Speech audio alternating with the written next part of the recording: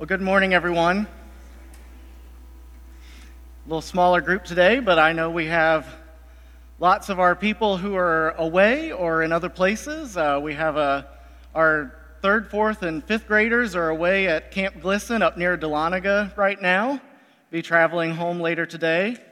And some of our youngest members in the cherub choir are singing over in traditional today, and so many of their families are over there with them. But I welcome all of you that are here today. Some of you may possibly have noticed that I wasn't in here as worship got started this morning and may have been wondering what that was about. So today I was over in the other service as we were commissioning 3 new members for our cancer care ministry team. Mike Jones and John and Michelle Long just finished their 6-week training to become new cancer care ministers through our congregation. And through this ministry, they will be able to support and offer hope and care to patients and caregivers who are facing that journey with cancer. And so if you or someone that you know is facing cancer and could benefit from someone to journey with you, or if you would be interested in being a part of this ministry, come see me. Let me know, and we'll figure out a way to make that happen. And so now we'll turn to our text for today. Today we're starting with a new series as we find some time to focus on God as creator. And we look at the creation in which we live. All of our readings will come from the Psalms over these 4 weeks of this season as we explore different aspects of God's creation. So today we consider the oceans and the seas as we read from Psalm 104. As we hear these words, let us consider both the power and the fragility of our seas. Let my whole being bless the Lord. Lord my God, how fantastic you are. You are clothed in glory and grandeur. You wear light like a robe. You open the skies like a curtain. You build your lofty house on the waters. You make the clouds your chariot going around on the wings of the wind. You make the winds your messengers. You make fire and flame your ministers. You establish the earth on its foundation so that it will never ever fall. You covered it with the watery deep like a piece of clothing. The waters were higher than the mountains. But at your rebuke they ran away. They fled in fear at the sound of your thunder. They flowed over the mountains, streaming down the valleys to the place you established for them. You set a boundary they cannot cross, so they'll never again cover the earth. Lord, you have done so many things. You made them all so wisely. The earth is full of your creations.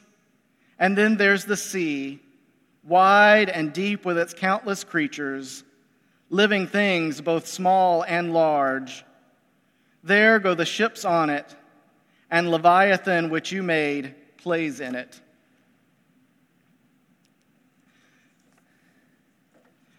So for the next few weeks, we're going to be looking at a season of creation and celebrating this creation that God has placed us in, this beauty that God surrounds us with.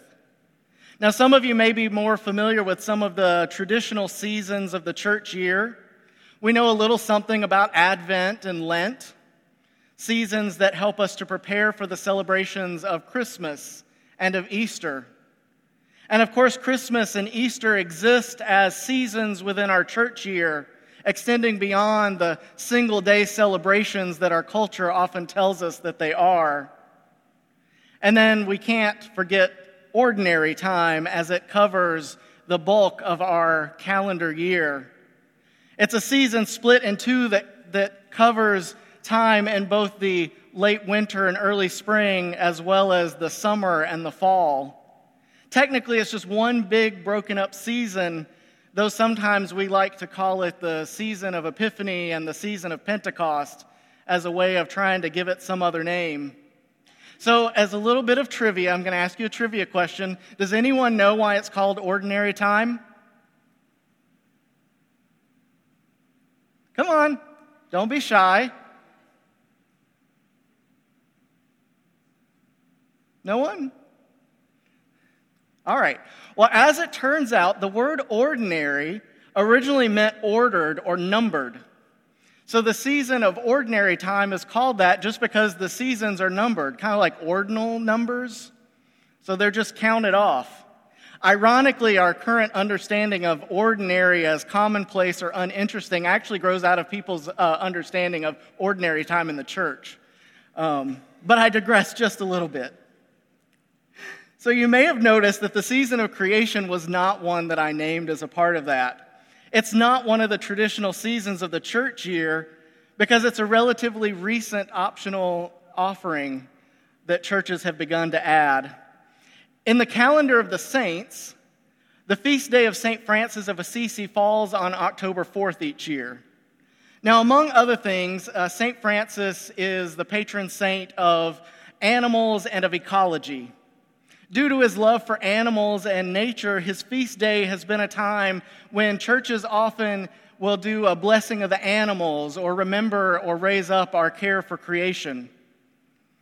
In the Eastern Christian tradition, in the Orthodox Church, the church year begins on September 1st each year, and it starts with a commemoration of God's creation of the earth.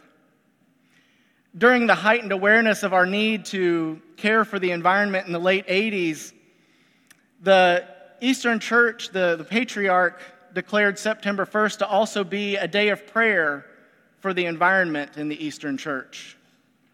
And then in 2008, the World Council of Churches began to encourage denominations to celebrate the entire time from September 1st through October 4th as a time for creation. During this season, we focus on God as creator and on this wonderful world that God has built around us and made us a part of. We also consider our place in this world and are called to be stewards of all that God has created. We open this season with a celebration of the oceans and the seas. Over 70% of the earth is covered in water, most of that in the oceans and seas. When we stand on the beach, we are aware of the ocean as a presence.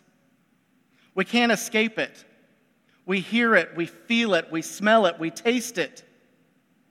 We sense the power of the water. The sheer immensity of the ocean is difficult for us to comprehend at times. Now, some of us have driven, say, across the state, across the country, maybe traveled to other places. So we get some sense of how vast our land can be, how far it can be. We judge it by the number of hours or days that it takes us to cross it. And then we realize that the seas are greater still. And it's hard for us to understand. Or we think about, facts. We like facts. Think about the fact that there are places in the ocean that are many miles deep. The deepest point of the Pacific Ocean is even deeper than most commercial airliners cruise at. 7 miles deep. And it's hard for us to understand that, to picture that much water. Of course, the people in ancient times, they had no concept of how deep the oceans really were, or airplanes for that matter. But they knew how small and insignificant that they felt, standing on the shore of the sea. They could stand up on a hill and look out over the waters and not see the other side of it. They could see the ship that they know is bigger than a house that looks like a tiny speck far out on the waters, easily swallowed up by the waters that surround it. This is why for many of those early people, the waters of the oceans and the seas were seen as sort of the primordial chaos that was tamed by God to create the world as we know it now. Before anything existed, there was nothing but chaos. We see this in the opening lines of Genesis. In the beginning, when God created the heavens and the earth was a formless void, and darkness covered the face of the deep, while a wind from God swept over the face of the waters. The psalm that we read today draws on this creation story at the beginning of Genesis. We read about the wind of God, about God establishing the earth, the designation of the place for the waters, and God filling the earth with creatures. If we look back to Genesis, we see this story that's summarized in the psalm that's fleshed out a bit more. On the second day of creation, God splits the waters to create the oceans and the skies. On the third day of creation, God takes further control of that primordial chaos and designates a particular place for the waters so that the land can rise up. On the fifth day of creation, God filled the waters with all manner of creatures that swim, from the smallest to the largest. As God calls forth the creatures of the sea, the story of creation in Genesis even makes reference to the great sea monsters that live in the seas. And we see this reflected again in the psalm we read today as it ends with a mention of Leviathan. And the various descriptions of Leviathan in the Old Testament, we find that name can mean lots of different things. There's no single description for Leviathan. In some places, there are ways that Leviathan sounds like it might resemble a very, very large saltwater crocodile that once existed in the Nile region. It was 2 to 3 times larger than the crocodiles we know today. In other places, Leviathan sounds like a sea serpent or like a dragon. In other places, Leviathan sounds like a whale or a large fish. Seems like maybe that this was a word that was used to describe any large sea creature that dwarfed humans and made us realize at times how small and insignificant we can be. The mighty Leviathan, a creature that God has made that is described as playful at times or as destructive. As we approach our oceans today, we still have a sense of this playful and also destructive nature of the waters. We walk along the sands of the beach, enjoying the feeling of it under our feet. We build sand castles, we play games in the sand, maybe a little volleyball or some soccer. And yet the very sand itself can be a sign of that destructive nature of the water when we consider that the sand is made up of rock and of shells that have been ground down over eons until they're so tiny that you can't tell what they are without a microscope. We see the destruction caused by particularly high tides in areas that are close to the waters when they flood. We see the effects of storms or undersea earthquakes as they cause the seas to rise up and cover land that was once dry. It is this chaotic nature of the oceans that caused our ancestors to stand in awe before the seas. Oceans that can provide us with food or a means of travel. Oceans that can provide us with enjoyment. Oceans that can rise up and overwhelm us and the things that we have created. Oceans that can have waves taller than the tallest ships. The seas represent life and destruction in chaotic balance. It's impossible for us to tame the oceans. We can't do it. We've tried. We've tried.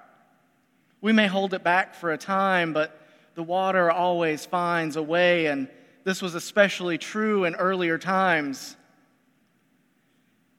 But in the face of this chaos, God calls forth life and order. It is God that tames the waters. It is God that sets the boundaries of the deep. God is more powerful than the chaos. God is stronger than the power of the ocean. As we see in the psalm, This is the very foundation of our faith. God is stronger than the strongest things we can comprehend in the world around us. God is mightier than the greatest creature. God is able to tame the very chaos, the most chaotic aspects of this world. Without God, how is it that the seas have not just completely taken over the land? We know from the story of Noah that God once allowed the waters to rise up and reclaim the earth. As our psalm today notes, God covered the earth with the watery deep like a piece of clothing, the waters higher than the mountains. But God forced the waters to flow back down the mountains to the place that had been established for them. And then, as we know from the story of Noah, a rainbow was placed in the heavens as a sign of God's promise to never again destroy the earth with the waters.